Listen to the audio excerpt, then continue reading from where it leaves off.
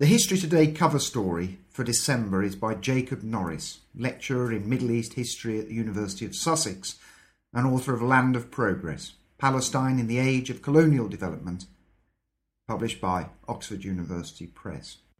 Jacob looks at the real Bethlehem, the city celebrated by Christians as the birthplace of Christ. First of all, Jacob, where exactly is Bethlehem? Well, Bethlehem is in what is today usually referred to as the West Bank, which is part of the occupied Palestinian territories, which have been under a state of Israeli military occupation since 1967. So effectively in that area of Palestine, which is a state in waiting but still undetermined in its status. And very close to Jerusalem.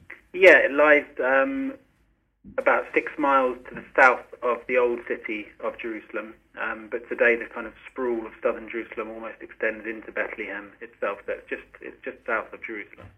Now you pick on 3 themes in your article, which I think illuminate different aspects of the town, 3 dimensions to it. The first of which is its Arab-Palestinian identity. That's correct, yeah. I think one of the points that I've tried to make in the article is that, well, certainly Bethlehem as a town and in terms of its residents have kind of a multifaceted identity. But one of the most salient aspects of that identity is a strong sense of being Palestinian, which relates to a wider sense of an Arab national community, which has been in formation for at least the past 120 years or so. And this other aspect of it that you pick up on, which is very unusual for the Middle East, is the Roman Catholic identity of Bethlehem as well. That's right, yeah. So in some ways we should place Bethlehem and its residents within this wider Palestinian and Arab milieu, but at the same time the town has a number of quite unique features for the region in which it's located, and one of those is a very strong connection, historically speaking, to Catholic Europe. And this is particularly the product of the long-standing Franciscan presence in the town. For a variety of reasons, the Franciscans had more success in Bethlehem in terms of conversions to their denomination than they did anywhere else in the region. And how do historians explain that? Well, essentially historians haven't really explained it because it's been a very understudied topic. So you have, all over the eastern Mediterranean, you have various, what we might call, broadly speaking, Catholic groups of Christians in a uniate sense, so loosely affiliated to the Roman Catholic Church, but nevertheless with a sort of a locally homegrown indigenous aspect to their denomination. Whereas in Bethlehem, what you find for at least the past 250 years is that the majority of the Christians there have been direct adherents to the Roman Catholic rite, so they are sort of straight Roman Catholics in that sense. So historians have placed a lot of attention on those uniate groups, particularly further north, the Maronites in Lebanon, and the Melkites or Greek Catholics, who historically have been clustered around Aleppo and the surrounding region. But relatively little work, or very little work, has been carried out on the direct Roman Catholics who have been particularly prominent in Bethlehem. And is this the majority religious group in Bethlehem? It is. It is in a sense. Today, the demographics have changed somewhat. In Bethlehem itself, there is now a Muslim majority, and that's the product of essentially post-1948 migration to the town. But if we go back into the pre-1948 period, going back at least as early as the sort of the mid-Byzantine era, the majority of Bethlehem has been Christians. And then within that picture, within that Christian picture, since the picture is still somewhat hazy, but since at least the late 1600s, the majority of those Christians appear to have been Roman Catholics. And what this has done is allowed a particularly close series of connections between Bethlehem's residents, Bethlehem's local inhabitants, and actors in Catholic Europe, particularly Italy, and in later centuries, the 18th and 19th centuries, France as well. And how does that reveal itself in the migrations that have marked Bethlehem's history over the last 2 or 3 centuries? And how does that show itself in the town? Well, one of the most prominent ways that manifests itself is in the establishment of what we might call a souvenir cottage industry in Bethlehem from at least as early as the 1500s, but probably earlier. Bethlehem became the centre of production for an artisanal industry in producing religious devotional objects, mostly Christian devotional objects. And as you move into the 16th, 17th and 18th centuries, as European pilgrimage and tourism to the region, to the Holy Land, becomes more pronounced, this industry is increasingly geared towards Catholic Europe.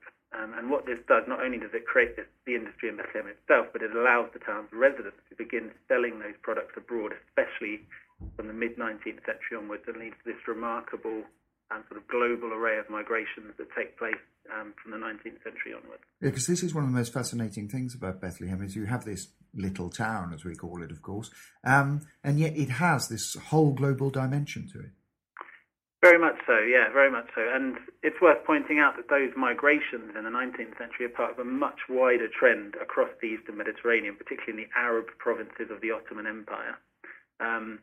From usually it's dated to roughly the 1870s onwards, people, particularly Christians, but also Muslims, begin migrating out of the Ottoman Empire in quite large numbers towards the end of the 19th century. And there's a fair amount of, there's an interesting emerging historical literature on this, much of which focuses on the Lebanese, or the Lebanese in today's terms, who tend to dominate that migration, and their migrations tend to be focused across the Atlantic, particularly towards North America. Now, so the Bethlehemites are part of those migrations, but they kind of shed new light on those migrations. On the one hand, because their sort of array of destinations is much more global. They're going across the Indian Ocean through the Suez Canal, as far as the Philippines, Australia, as I've mentioned in the article. They're also clustered around South and Central America in much greater numbers.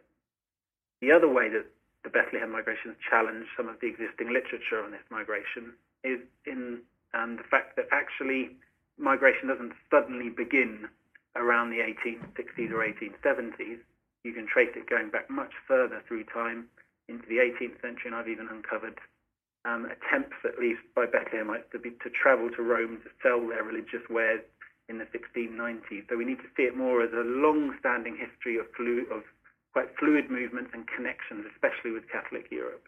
And one of the real manifestations of this with Catholic Europe was the trade in mother of pearl, which has become very much associated with Bethlehem, isn't it?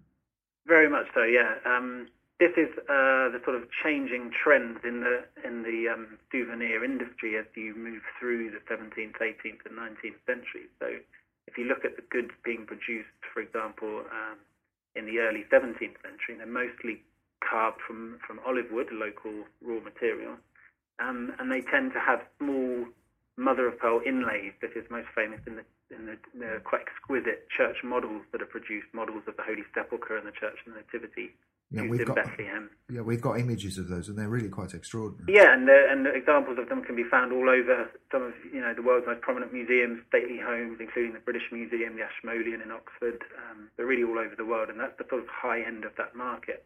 And then as you move through into the late 18th and then 19th century, you find the use of mother of pearl becoming more and more pronounced, so that by the early 19th century, you're having entire models and entire works carved solely from mother of pearl.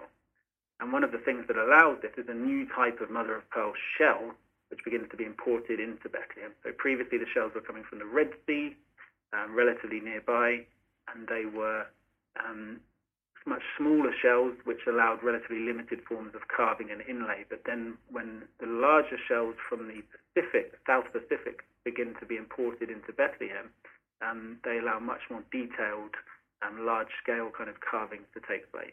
And this trade in souvenirs remains absolutely central to the economy even now, I presume. Very much so, yeah. I remember the very first time I went to Bethlehem. I was probably expecting what I considered at the time a more sort of authentic Palestinian West Bank experience. And I remember getting off the bus and being surrounded immediately by hawkers trying to sell souvenirs, and then the main street that we came in onto was lined with souvenir shops, which at first to me looked quite tacky, and some of them are very tacky. Increasingly, actually, today they're imported from China, but that's another story.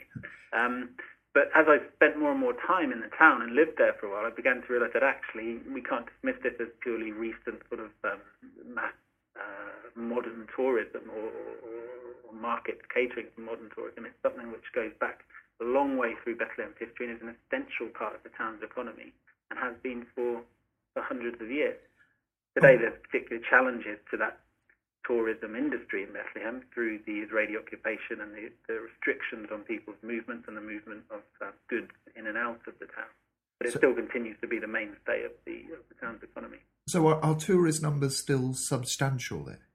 They are substantial, but it very much depends on what type of tourism you're talking about. So one of the striking features of Bethlehem today is the fact that there are many hotels in the town, but the vast majority of them for most of the year seem to be completely empty. So the type of tourism you have now coming into Bethlehem tends to be through Israeli tour companies who sort of bus tourists in for a couple of hours, take them into the manger square, whistle-stop tour of the Church of the Nativity, and then on the way out they'll stop at one of the large kind of super souvenir stores on the outskirts of the town, which are actually located just near where the separation wall is. And they have usually a pre-existing deal with the owners of those stores.